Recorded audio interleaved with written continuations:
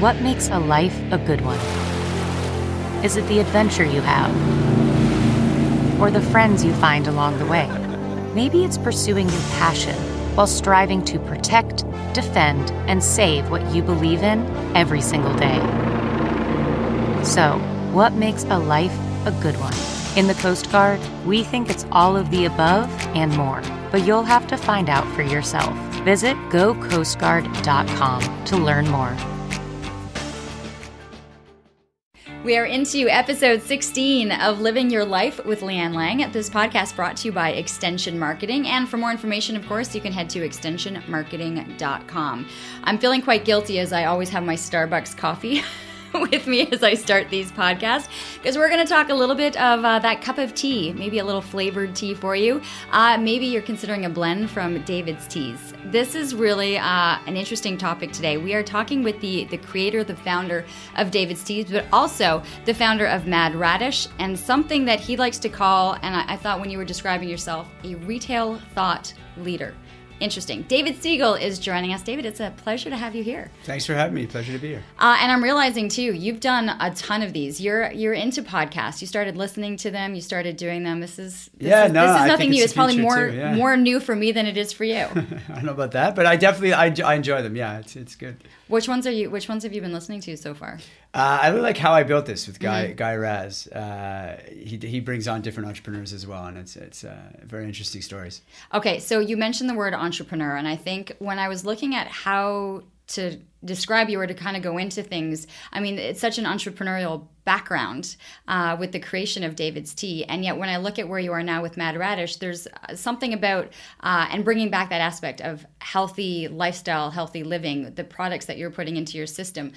Were you always into kind of the healthier side of life, of living? I mean, I always aspired to be. I got smarter about it as the years went on, but yeah, I always was. Yeah, I'm big into health and wellness, and I love to exercise. I watch my diet.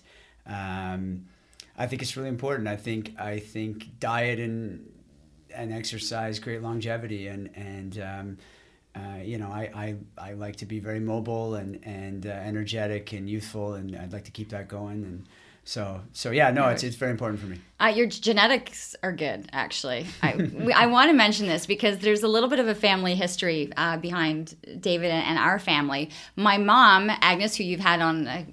You've met, and anyway, sure. She was on the podcast not long ago, is married to Jack Lair, who is your mom's cousin. Correct. And I think my connection to your family was always through Aunt Gertie, who is your grandmother. Yes. Yeah. Who lived well past 100. I think the last time we were all together was at her 100th birthday party. Yeah.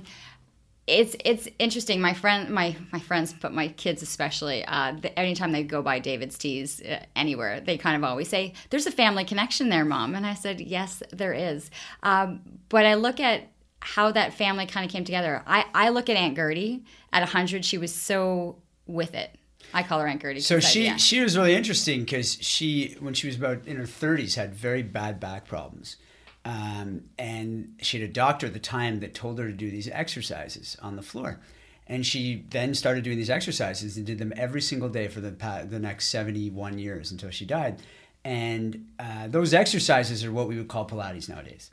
But they didn't call it that back then. You know, it was she's like, yeah, I get on the floor, I do my exercises for half an hour every morning. And you know, I actually think that was one of her little secrets. Yeah, she was amazing and so with it. Yeah. Like she could remember things and tell you stories. Yeah. Did she understand? Did she know the background behind David's Teas? Was she able? I'm trying to look at the timeline. Was she able to know that you had found success? Oh, absolutely. Yeah. She died before we took the company public, but when we had over 100 stores when she died, so she definitely saw it go from nothing to something.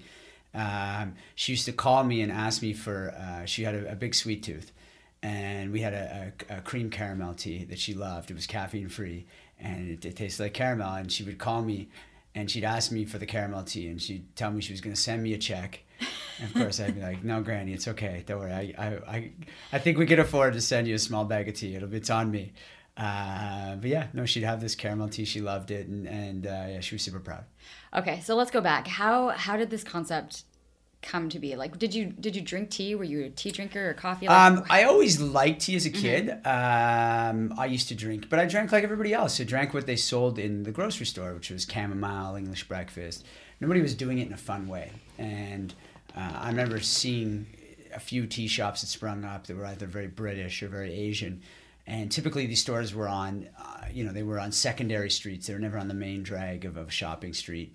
And you felt like you had to know something about tea when you went in there. You had to whisper. It was kind of this prim and proper, right? Yeah. And it had an older person kind of aura to it, and so nobody was making it young. No one's making it cool. No one's putting it on the main street and making it colorful. And so that's what David's Tea did. I mean, we took the product and we said, listen, tea is anything you put in hot and cold water. It's not coffee. So there's all these different herbs and spices, even though in reality, tea is a very specific plant. It's the Camellia sinensis plant.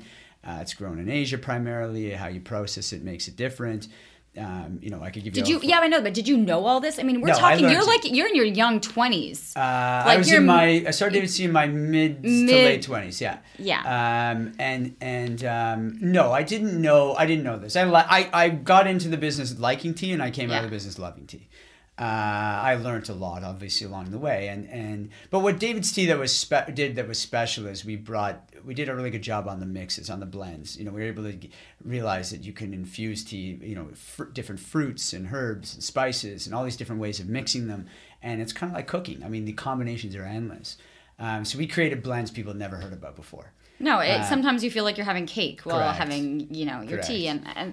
But I think as over the years, there's been so many, you have the ancient herbal aspect of tea, right? Of people Correct. kind of looking back and going, there were so many medicinal purposes for it. And so you have people that are looking for answers. They're looking for, the feeling, the feel from the tea as to what they're hoping. If right. it's the flavor or if it's how they're going to feel or if it's going to detox them. Right.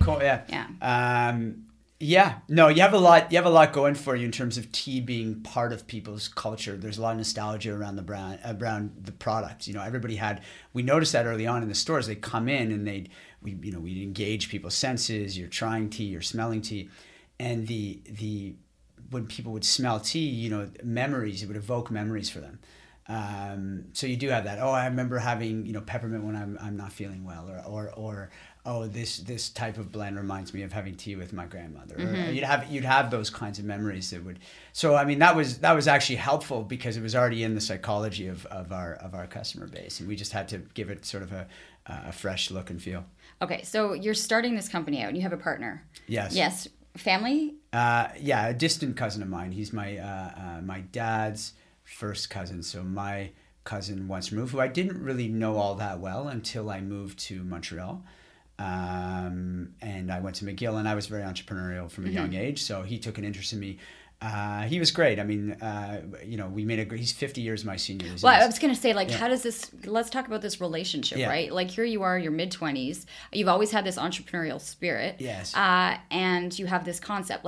How do you develop this then with a much older partner to say? Well, it worked out well because he was in the twilight of his career and I was just getting started. So we made a good combination of youth and experience.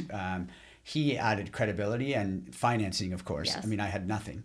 So he financed the business. And he which made him the majority owner, and I took a minority stake. It was my idea. And together we went and we built it. I brought the sweat and the hustle and hired the people, and we went and we did this, and it really started to take off. And then once it took off, we were able to get more partners involved, a bigger private equity group out of the U.S., and then it really became a major company. When did you realize that you were onto something? I mean, and there was a lot of, you were talking about the experience, right? Like this was going to be a main street store rather than kind of hidden Correct. Around the corner. The colors, the use of your name, kind of the way it's branded in the store, that you do go in and feel like you can try these flavors and have this experience while you're there. Like, at what point did you say, okay, this concept, this idea is going to make it? I don't know that there was, I like to tell a story about the first day. Okay, I want to hear the story. Queen Street, yeah. But I don't know that I would say that was the moment because, well, I'll tell you the story and I'll tell you why. I'm not sure if it was the moment. I thought it was the moment, but then, so the first day, you know, there's still a bit of construction. We're finishing stuff up. It was Queen Street in Toronto. And, you know, the contractor has a ladder in the window hammering stuff in. And we're up all night stocking the shelves and getting it all ready. And, you know, we just opened the doors. I think my partner yelled, "Open the doors, let's just go." And so we did. We opened the doors and people started flooding in. And we like, how long had they seen the store been under construction? About 8 weeks. But okay. But you know, I mean, this is very new at the time. This is 2008. I mean, tea stores were not a dime a dozen. I mean, the notion of what we were doing was very new, and people just started flooding in, so much so I had to call my wife to help out, my brother's friend. I mean, our staff that day was a makeshift. Nobody knew what the hell they were doing. We didn't know what we were doing. I was just running around trying to sell stuff. And the store was swamped. It felt like we were just in way over our heads. It was so busy. And the irony is we did $1,500 that day, which at the time felt like a ton of money. Like, I mean, now $1,500 for a Saturday for David C would not be very good. But then it was like, oh my God, we just couldn't believe how much volume that was. Were you giggling? Like, were you giggling, laughing? Like, was there? I thought we were. That was the moment I thought this was going to be big. Now, the moment I don't tell people about was the Monday that came after that, where we did $400, and I was just sweating big time. Like, we were very nervous at that point. So it took time. Like, it wasn't. You know, it took me a good 5 years to be an overnight success. Like, it's like, you know, I mean, we had stores that started off that we doubled and tripled in sales volume over the years. I mean, just as the product got better, as the assortment got better. You know, on the one sense, there was a lot of buzz around it and it took off right away. But on the other hand, it took a lot of time to come to fruition as a fully formed business that was generating very strong returns. Was it changing people's buying habits? I mean, was it, you know, shifting from those that were going to go to the corner Starbucks to maybe then go, okay, let's think about this differently? Or is it a very different concept because at Starbucks you're having your item and you're staying there and sitting and having your coffee. This one you're going home and able to enjoy and nurture it and serve it and have a different experience with the tea. It's much more of a coffee's a drug. I mean, people tell you, I need my coffee in the morning, right? Yeah. Tea's not like that. You'll never be like, I need my tea. And even though it has caffeine, it doesn't seem to have the same effect as a coffee. People don't seem as dependent on it to get them going in the morning. There are some people who like tea and do. I mean, there are people who say, that's not true, I do. But by and large, it's a very small percentage of people who actually drink tea in the morning. So our product was much more retail driven. It was more tea at night. Like, you don't drink a cup of coffee at night. Whereas, you know, we had, I think 40% of the whole collection was caffeine free. So your tea became much more of a gift item. It's something you share with friends. It's more social, late afternoon. You drink it in the evenings. Some people drink it in the mornings, mid-morning, that kind of thing. So it was different than a Starbucks. It was much more, I buy it and I take it home to my office and my house. But that has actually evolved for David's Tea. I mean, I'm not there. I haven't been there in 2 years. But I think one of their biggest issues today is that the concept when we originally launched it was like a tea boutique, where it was very novel. People smelt it. They bought tea. They went home. They had it. Now you kind of have three different types of customers, and the store design hasn't evolved. And their biggest issue today is it takes 20 minutes to get in and out of that store. It takes too long. And the reason it does is because you have three types of customers. You have customers who now want to use it like a Starbucks. They want to go in and buy a cup of tea because now they're into it. And so they want to get in, they want to get out, whether it's a break at work in downtown Toronto or whatever, morning, evening. They just want a cup of tea and they want to grab it and get on their way. So you have that kind of customer. You have the customer that wants to buy the product retail, knows what they want, and like, I just want to grab it and get out of there. And then you have the customer who wants to smell every tea on that wall and spend 20 minutes. And the problem is the way the store is laid out, all three of those customers have to mesh together in the store. So you could get stuck waiting behind the person who's spending. You can't like that. Right. And it didn't matter 8 years ago because everybody was the customer spending 20 minutes smelling everything. Right. So, it does now because people know exactly what they want. So I want to talk about this massive growth. You talk about this opening day on a Saturday and then Monday it kind of, drops. But it grew, and it grew incredibly Yes. fast. The expansion not only all over Canada, but into the US. And then this took you on your own journey of what it was going to be like to grow a business, and then Yeah. to kind of be in a world where you were ready for it, but maybe didn't have all the knowledge that you needed at the same time as well. Like, right, your career was launched, and you found yourself in with a company. It's like, Yeah. there's so much that goes with it. Absolutely. Well, one of the best things that ever happened to me is we brought in a private equity group, so I was the CEO of the company too. We did about 70 million in sales, 50 stores. So we were pretty good size, but not gigantic. And we did a deal with this equity group out of the U.S. and they brought in a CEO, a CFO, and a chief operating officer, a chief financial officer, and a chief executive officer. So an executive team who was tier one. U.S. executive team. I mean, the best Harvard MBAs you can find. Okay, I get that. But you've just mentioned in that 2 CEOs. So you said you were coming in as CEO. I know. I left. I know. Yeah. I had to step down as CEO. So I was the CEO of the company and I agreed to step down. I was at that point 30 years old with 31 years old. The company had grown faster than I could handle it. And it definitely was a bruise to the ego. To have to admit that and be like, listen, I'm not going to be the CEO of this thing. But that's huge. I mean, that is a huge thing to check the ego, to admit that. Yeah, it was hard. It was the smartest thing I ever did, though. It was the best 3 years of my life of working with that team. Okay, can you expand on this? Because I think sure. for people that are listening, you create something, it's your heart and soul goes into this, you see the success of it. And then I'm listening to the story kind of going, how does one deal with that? To have to accept that you need to step back, even though at that point you might not know that it's the best thing that's ever happened to you. Right? I did not think it was the best thing that happened to me at the time. Yeah. And it wasn't entirely my decision. It wasn't entirely my control. I mean, I did not finance this thing. So it wasn't, I had to answer to people it was, yeah, I mean, look, what you do is you have your tantrum, then you swallow your pride, and then you get on with it. And you get up the next morning, you go to work. I showed up and I kept an open mind and I worked with this team I learned, there's a big difference between running a militia and running an army. When you run a militia and you're small and you can sort of have ideas and walk into work and gather everybody and you start moving and you go and you change directions and when you have a big team and a whole chain of command and you have remote stores that you have to communicate with, you need some structure to that. You do need some discipline and you need to know some of the best practices and how you're going to facilitate communication throughout your company without creating a total bureaucracy. But if you're all over the map and you don't have good processes in place, you just confuse people. And we didn't have good processes in place. And so anyway, we brought in this team.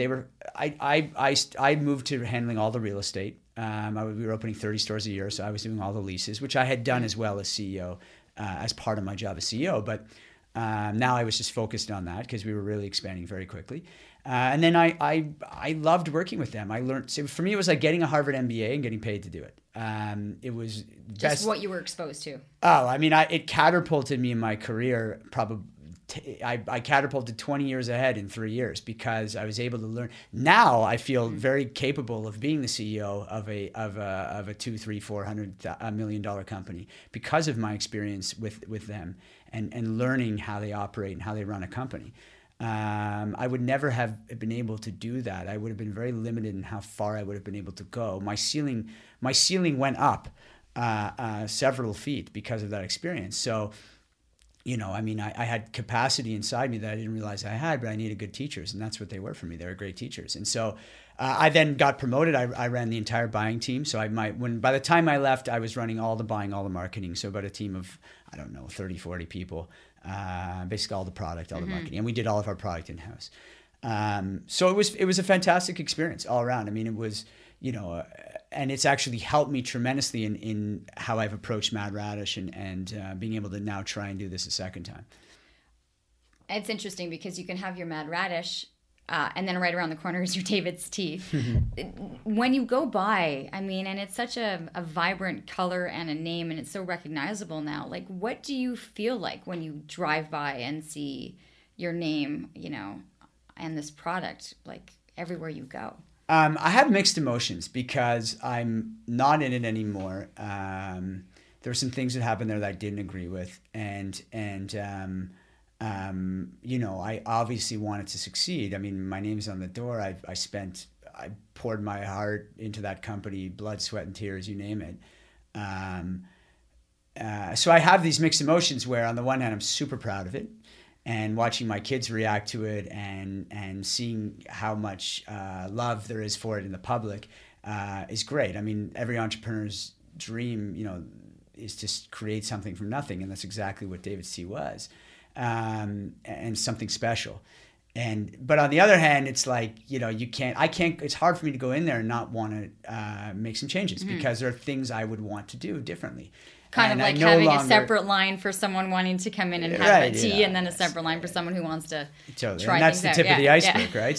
So I mean, it's hard for me to walk in there without, you know, I just want to do stuff. I want to move. And so I try and I go in still, but it's again, there's mixed emotions around it. I mean, if you were to go into a store in, Boston's one place.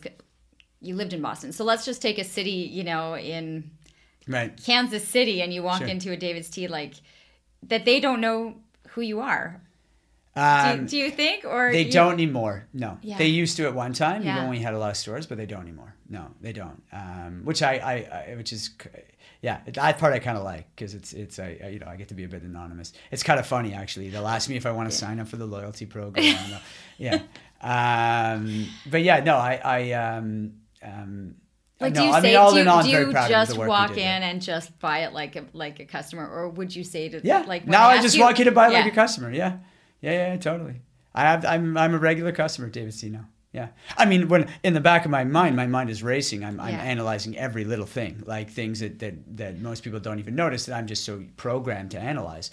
But that's why it's hard for me to go in there. It's work. When I go in, it's not. I can't go in there like a regular customer. Was this your first attempt at an entrepreneurial business? Like, I mean, Oh, no. because you did this in your mid to late 20s, but you were talking about being at McGill So I started my first business at 18. We partnered with Canadian Care Kits. We partnered with St. John's Ambulance. I had a whole team. We sold first aid kits door to door, where a portion went to St. John's Ambulance and a portion was a couple summer kids making a few bucks. I had a company called Fitting Room Central it was a software company where we were capturing what people try on at clothing stores. So the idea being, when you buy clothing, you do it in two stages. First, you evaluate the look of an item on the rack. Yeah. Then you evaluate the fit of an item. So when you just look at sales data, you don't actually know, was it a fit issue or was it a look issue? So by getting this conversion rate out of the fitting room, we could tell you how many times an item was tried on versus how many times it converted. And it was a good, we got it piloted at Macy's on 34th and 7th in New York City. But it didn't work ultimately. It was for a variety of reasons. There's a big difference in business between a good idea and a good business. Not every good idea is going to make a good business, and people don't often understand that distinction.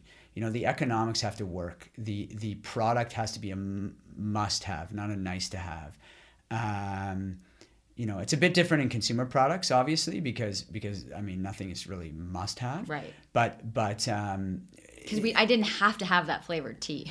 You didn't, but what makes flavored tea work is when you're selling software and it's expensive. What I mean by that is it has to be a must-have because it does some mission-critical function for you. And was that going to be more this was you selling to the companies of these products? It wasn't Correct. a consumer. That's right. It's business to business. It was business to business. Yeah. When you're selling consumer products, the nice thing about consumer products is if you like the product, and it's $19 or 20 or whatever, 15, 20, $10, doesn't matter.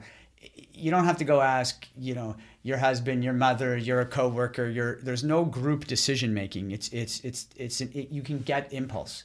Like it's $20. Here you go. Thank you very much. I like it. I'm just going to buy it. So you're operating on emotional reasoning a bit better. When you're selling complex products that involve multiple parties signing off on them in a business and high price tags, it's much more cerebral. The business case needs to be much stronger. I didn't like that kind of business. I like businesses where you can create excitement, where I have lots of potential customers, where they can try it on a whim.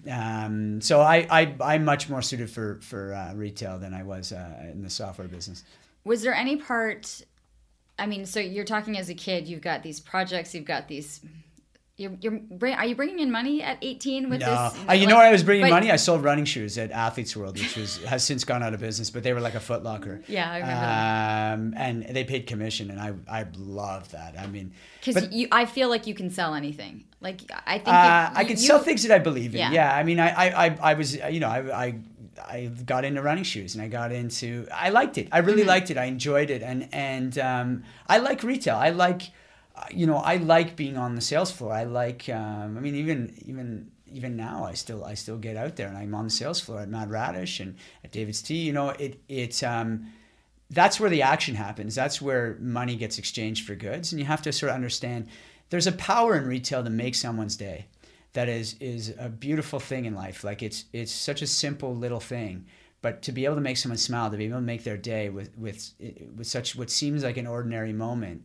I just find it really special. It's one of these small moments in life that I don't know, I can appreciate.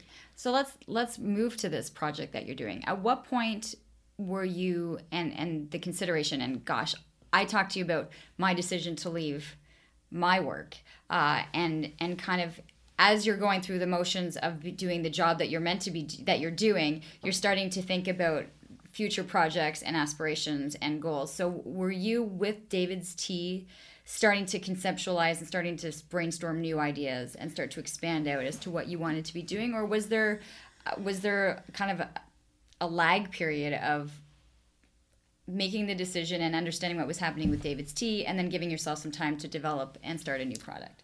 There was a lag period. I was, so focused on David's Tea for so long. And when I left, we moved from Boston, where I was living at the time, back to Ottawa, where I'm from. And what was the idea behind that? I mean, Emily was in school. Yeah, my wife was had finished a postdoc in Boston, and we wanted to come back to Canada. We had to come back to Canada. I mean, the visas were expiring, and we didn't want to go back to Montreal. I knew I didn't want to stay anymore for a variety of reasons, and so we came back to Ottawa. It was a great city. It's a great place to raise kids. It's easy to get around, and it's also it's a really interesting city right now because there's a lot happening here, and it's starting to really come on. And there's a nice entrepreneurship community here, and there's there's things happening in this town that make it a bit like the Wild West. I kind of like it. I think you have to be in the know to see that, but I think there really is so much happening. There's here. action, yeah. And I think the brain power that's also in this city. Yeah. Totally agree. Is incredible that I don't think a lot of people recognize. I agree. Yeah. I agree. So, and I actually, to be honest, didn't realize that until I came back. I thought it was very different when I left. I mean, I left. Yeah, it was boring and it was government. Right. I I left almost 20 years ago, so it was a very different town, So we came back here, and I was looking to see what I'd do next. And when we were in the U.S., we would eat out quite a bit. We were very busy, and we really liked to eat healthy. And there were some great salad concepts down there, and just health food concepts, And when we moved back here, there's not enough of them in Canada, and so. I finally just got fed up and said, listen, I'm going to do this, and put together a team that includes some of our best marketing people at David's Tea, an operations person that we pulled from New York City who was with Pret a Manger and Chopped Salads, which are two great concepts down there, and a chef who's phenomenal from The Chase in Toronto. And Mad Radish is all about healthy food for busy people. We do a lot of salads. Right now we just launched our Mad Radish Pantry, which is all $10 and under price points. We're doing these little... When did you realize that you needed to do that? What? The $10 and price points? Yeah. Well, I think that we have our premium salads off of the line, which are amazing. But we want to make sure we're accessible to everybody all the time. So whereas you might get a premium salad a couple times a week, there are lots of people out there that simply want to spend $10 or less on lunch on a daily basis. And so yes, they might spend $15 on lunch or $14 or $13 on lunch a couple times a week. But we want to have options for people all day long, and we want to be able to hit people of all different incomes. Okay, because that was my question, and this is about watching what's happening with your demographic. Right. Because I remember our first interview that we did on CTV Morning Live when you had just launched Mad Radish, and I was looking at these bowls. I mean, and it was spectacular, the combinations that you had, and looking at this. But then I remember one of my cameramen saying, "It looks amazing." He goes, "But I can't afford. I can't afford to do this all the time." Like, he goes, "That's a lot for me." That's right. And it's interesting to hear you say this now, that you're constantly watching the evolution of your clients and your customers. Absolutely. Like what was happening and what could they come in for? What makes it a lot is not actually the price point itself. So our average price point of assembly line salads is about $12.50. Okay. So it's not crazy, but what makes it a lot. I want to let people know, because maybe they have a chance to look at the website. I mean, these are big salads. Oh, they're huge. They're meal-sized salads. And if you're not finishing it at lunch, then you're maybe doing it and taking it. Correct. Like, they're quite impressive. Yeah, absolutely. Yeah. And they're but if and they're chef created. I mean, they're the kind of things you'd find in a sit-down restaurant. Right. Just you get the speed of service of fast food. So it's the value proposition is very strong, and it's not a lot for a meal. What makes it a lot is that we're servicing a meal that you typically eat out. A lot of people eat out for almost every day. So it's there because it's an ongoing purchase that you're buying every day. Like, I mean, we were charging more for little bags of tea. And no one had an issue with that. And the reason they didn't is because they buy it once and sits in their cupboard for 2 months, right? So we recognize that, look, we still want to do phenomenal, amazing meal salads off of a line that are, I mean, we just launched 2 new ones. We launched a ginger chicken, which is out of this world, and a butter cauliflower, a vegan one that's like really good, kind of like butter chicken, but without the chicken. It's got cauliflower. So we're still going to keep doing these premium salads off a line, but we also have this whole other side of the business, which is, I mean, we're about to advertise a combo for $9.50 where you can get a small salad and one of these hand pies that we created, which is, we took our bread recipe, we do this fresh baked rosemary focaccia, and we modified it to create these, think of an empanada, but in the shape of kind of like a little muffin. So they have fillings inside of them. We call them hand pies. And we have they're $3.75. One's a chicken shawarma, one's a spicy chickpea, one's a tomato spinach. Inside. Yeah. Yeah, and you could pair one of those with a small salad, and you get it for $9.50. So we're starting to sort of go into into the area where we can be that place where you can go to different times of day for different purchasing occasions on multiple days, and still operate within a reasonable budget. Who are the people that are coming in? I mean, right off the bat, you've got the foodies and those that are kind of eating healthy, right? I love my salads. Yeah. I have no issue having a salad or making a salad a full meal, and you add your proteins and you add a couple of things to it, and you're good. Are you seeing a shift in the type of people that are coming in, or who are attempting to eat healthier, or maybe we're kicking and screaming one day having to have salads and then realizing, okay, you know what, this is actually pretty good? We're getting, I would say, the people that immediately gravitate towards the concept, or anybody that's obviously into health and wellness. Vegans, even though our concept is we sell chicken, we sell salmon, we don't sell red meat, but we are flexitarian. I mean, the assortment's about 50% vegan, but vegans obviously gravitate towards it because there's a lot of options for vegans. And a lot of people who want to are not necessarily, like myself, I'm not necessarily a vegan, but I probably eat vegan 80% of the time just because I'm more plant-based, focus on my diet.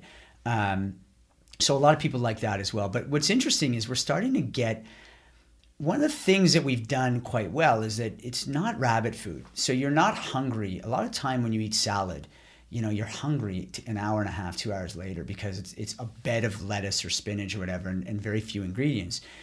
We've done the opposite. The ingredients are the star, and the lettuce and the greens are the supporting cast. So they're very nutrient dense. So they're heavy and they fill you up. And so we're getting more men than I would have thought. And when I look at the store, it's starting to materialize into typical, just run regular. I don't think I think our customers are normal office workers coming in for lunch a lot of the time. So we're starting to see a very widespread demographic, and I think the reason is that diet is one of the biggest health issues of our time. And I think more and more that's becoming obvious.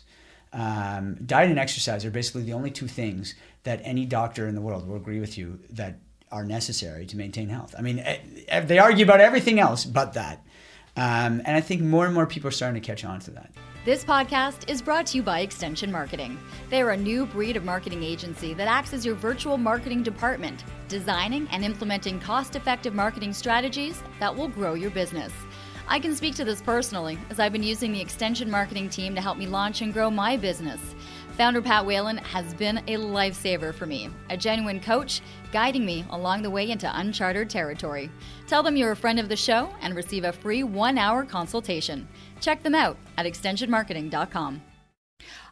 I would say, I feel from where I'm coming from, that we are becoming more split than ever. Those that are into health and wellness and diet and exercise, or I don't even like the word diet, but eating healthy, right, are shifting in one direction and are actually taking more, they're more educated, they're making better choices, and they've split off. And yet I find that there's an equal half or an equal branch that is moving towards onto the negative side. I know what you mean by that. Do you know what I mean? Like, those that are into it, and they're educating themselves, and Yeah. they're making really smart purchases, and they're shifting their thought. Like, you know what? I used to always buy it like this, but maybe if I change it just a little bit, I'm adding something. I'm gonna tell a story because I was at the grocery store last week. I do my groceries on Sunday, and I came home and I was devastated.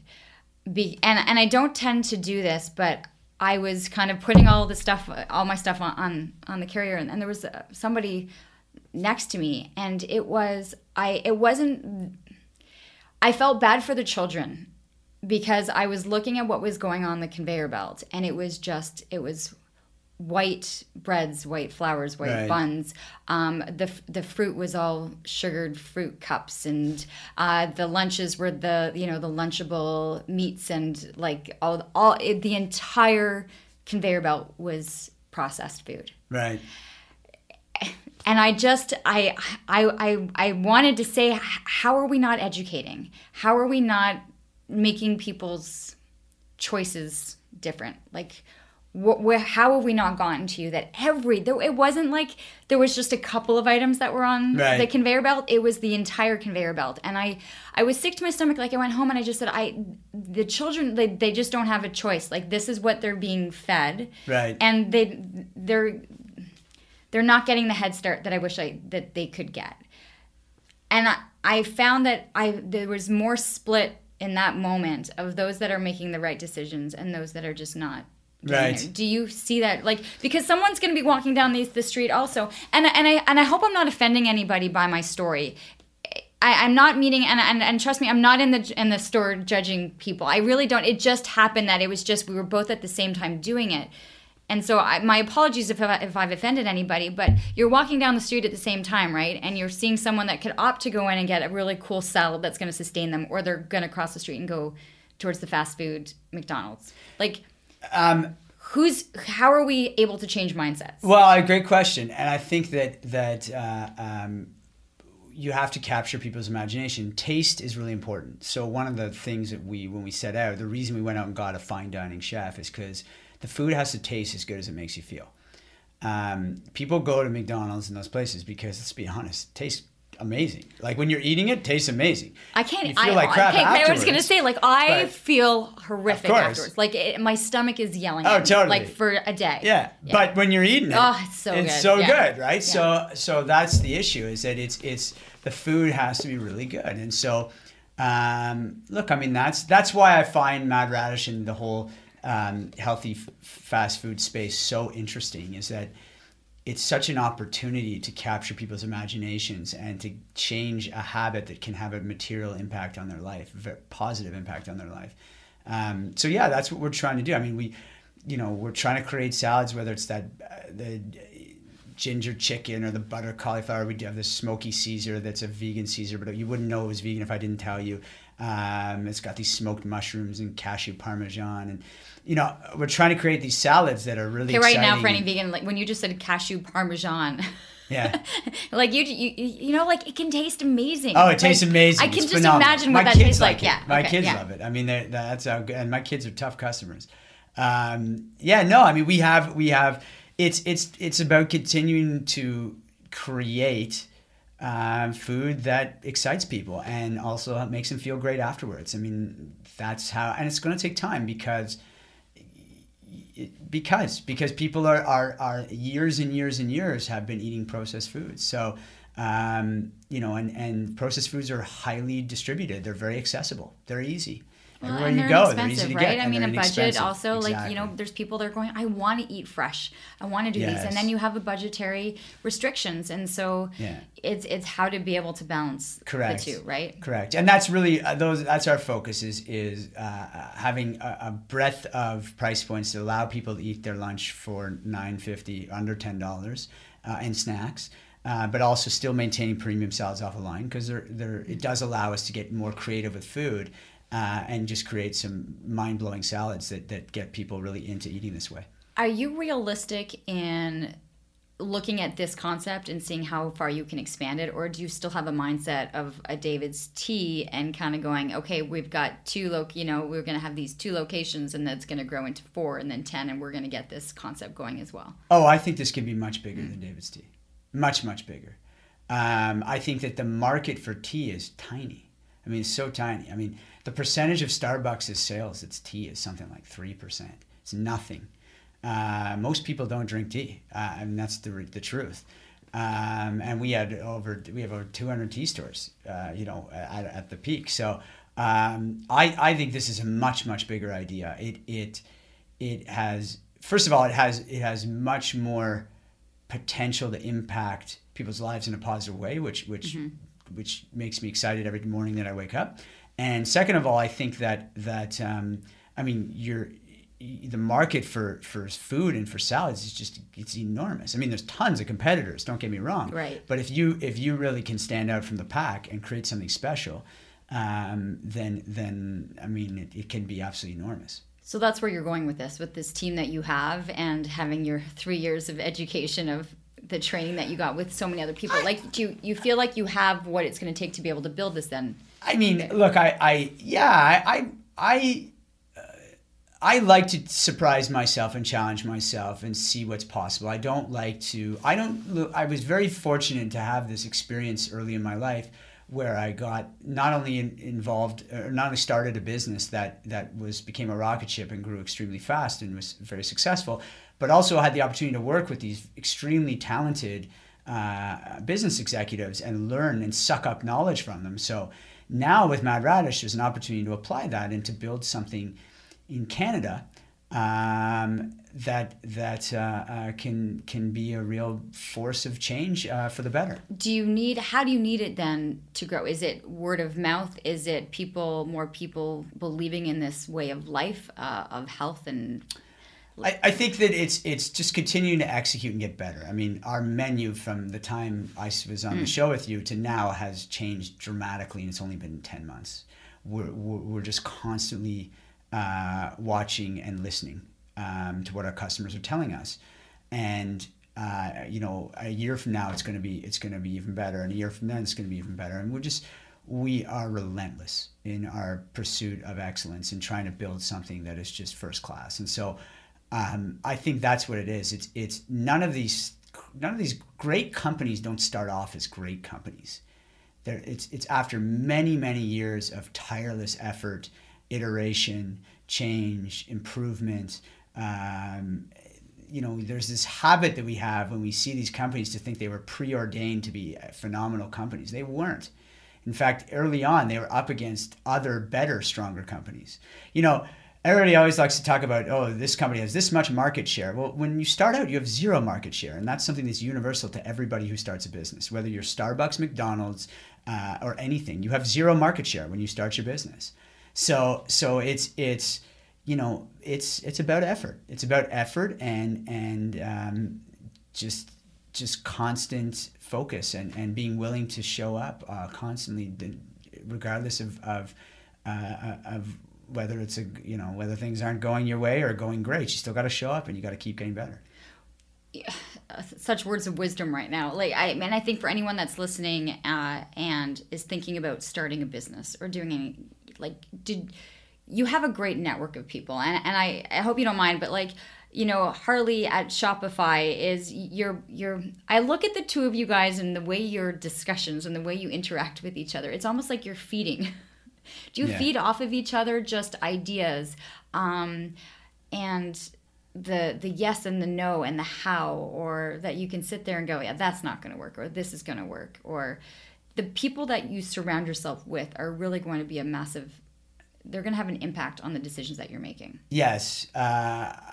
Harley's one of my best friends, and a phenomenal entrepreneur, and we're definitely cut from the same cloth. Mm-hmm. Although I admire him quite a bit, and he inspires me quite a bit, and he pushes me, and I push him sometimes, and you know, we egg each other on a little bit, and it's great. And there's other people in the city who are part of a network and do the same thing, and you do. You need good people around you that are going to push you. You need people that aren't going to tell you what you want to hear too.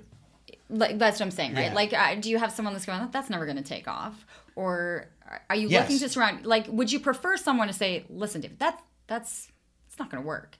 Or do you want to be able to defy that person and be like, no, I'm going to make this work? I don't think it's a question of telling you that's magical thinking. I think this is where a lot of entrepreneurs get into trouble. Just because someone tells you it's going to work or not work, that doesn't mean anything. I mean, what do they know? You know, like, no one knows. I think that it's much more giving you things that you need to think about, that angles that you haven't thought about, things in the market you need to be aware of, trying to get to the essence of how to crack the code. You know, that's what's helpful. We have this habit of, when we get anxious about something, and we all do this. I do this too, by the way. I'm not immune to this. But somebody will say to you, oh, you know, so-and-so is doing this or so. And you start to panic. You get nervous. Or I don't think this will work because of this. Or I had a bad experience. I mean, there are entrepreneurs who can't stand it when someone walks up to them and say, I had a terrible experience in your place. Or this is what really pissed me off. Or this was bad. I don't mind that at all. I mean, it comes with the turf. If you're going to operate a business in the public eye, you better be prepared for negative feedback. That doesn't mean that the sky is falling and the world is ending. I mean, it means you better act on it. The sky will fall if you don't continue to listen and improve. But that's part of it. Like, it's not everything's going to go, you know, if it wasn't hard to do, everybody would do it. And so I think that you know, everybody loves the magic. No one wants to know how the trick is done. And I think what's great about having a network of people who have been behind the scenes is they understand how the tricks are done. And they're able to sort of give you things to think about that help you improve your game. Would you say to someone who's sitting here and doesn't have the backing, is sitting in their garage and they've created something, but they don't have a magical distant uncle somewhere that's got that's able to finance an idea, or socially hasn't been able to reach out and to be a part of a network of people who are going to say, have you thought about this, or have you gone around this direction? What do you say to them? Well, I don't buy that, for starters. I mean, okay. I think that if you have something good, if everybody's telling you no, they're not interested, and nobody wants anything to do with it, it's probably because your performance isn't that good. I mean, then you got to keep working on the business until it is. You're premature. You gotta beg, borrow, and you know, you gotta figure it out. You gotta scrape by. You gotta find ways to get enough capital to keep it going. David, you have a personality. Yeah. I mean, you've got a personality. You get into a room with you, and it's like, I want to hear what this guy says. But is a personality then that cannot do that? Do they have a shot? I think absolutely. Yeah. I think, look, you have to. The first question I always ask myself when I evaluate a business, including my own, is why does the world need it? Why does the world need this? You know, what are you doing that you know, at the end of the day, people are going to be willing to pay for, not things that your family or friends are going to tell you you're fabulous about. I mean, real people who don't know you are going to come to you, and enough of them are going to pay for it. And you got to be able to ask yourself the hard questions. I think that business is about creating value for society and things that they want. And you know, entrepreneurs come and, you know, Bill Gates is not the most charismatic guy in the world. And yet he's probably one of the most successful, not probably, he is one of the most successful entrepreneurs of all time. So, you know, you don't necessarily need to be, there are different personalities. Entrepreneurs come in all different shapes and sizes and personalities. So, you know, I think the important thing is that you have a quality business, something that really has a model to it, that creates value for society, people want it, has growth potential, and has economics that are good enough to be able to scale it into a real going concern.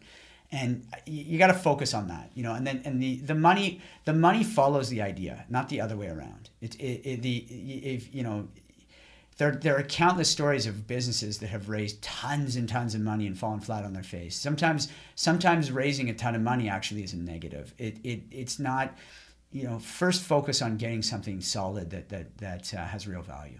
Okay. Are you craving a salad right now? I am. Which one would you order right this second? Because right now that cauliflower one that you had mentioned, like buttered cauliflower is really good. Yeah, my wife had it last night and was raving about it. Okay, does Emily does Emily cook? Like, is she making salads at home, or no? She's a big customer of Mad Radish. She pushed me very much to start Mad Radish. She was a big influence for me. She really felt this was a need in the market that wasn't being met. And I'm glad she did. I mean, there's been countless sleepless nights. Don't get me wrong. I mean, and there will be many more to come. But what does keep you up? Like, if you're saying it's a sleepless night, what is it? I think that and my team will tell you this too. You know, my weakness is sometimes my impatience. I want to get better faster than. I mean, we're getting better very quickly, but I just want to keep getting better so quickly.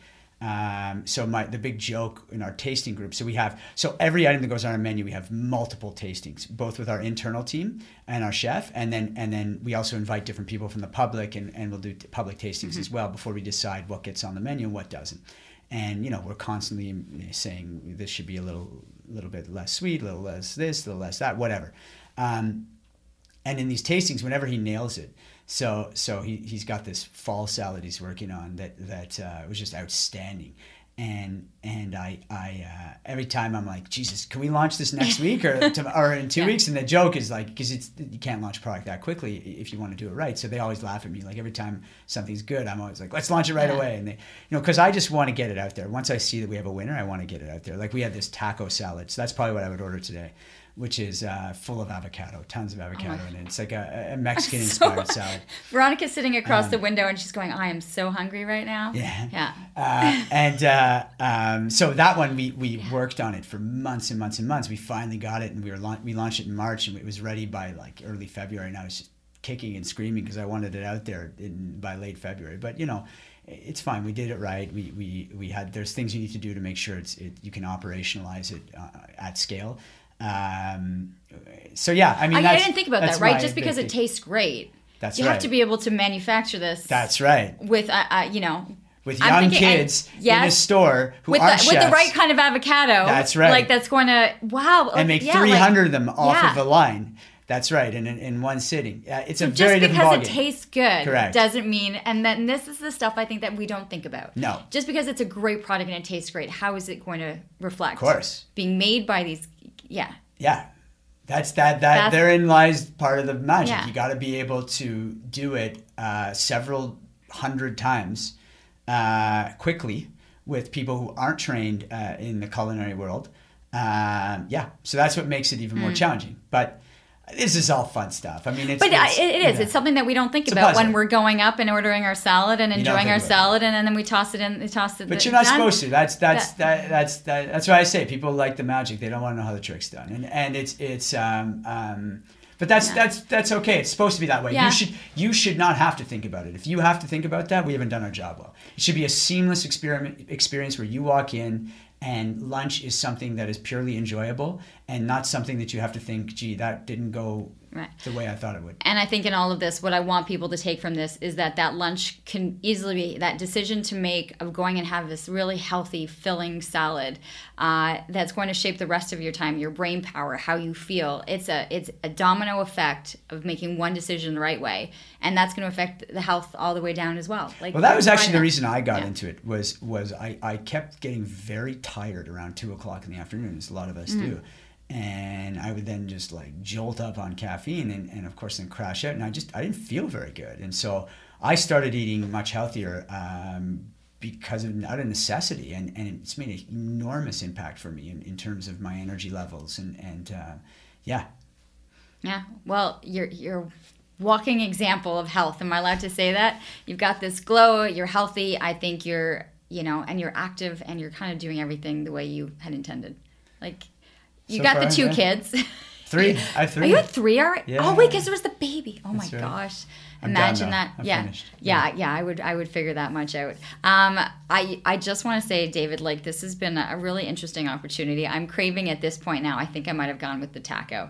Cool. The taco salad, and just make sure the avocados are all good. People can find you eventually. For our listeners, you're going to be able to find this across Canada and across the United States in time. But right now, where can people find Mad Radish? We're in the Glebe in Ottawa at Bank and Fifth. We are Albert and Metcalfe downtown Ottawa, and we're going to be opening in early July Slater and Kent downtown Ottawa. And we're coming into Toronto in October. Stay tuned. We have a site lined up. I hadn't anticipated that it already had to the next city. Yeah, we're going to Toronto. We'll be in Montreal as well soon. But Toronto's imminent. October we will be in Toronto open. Congratulations. Yeah. It's been an absolute pleasure to talk to you, and I can't wait to get back in there Likewise. For another salad. Thanks so much. Thanks for having me. There you have it, episode 16 of Living Your Life.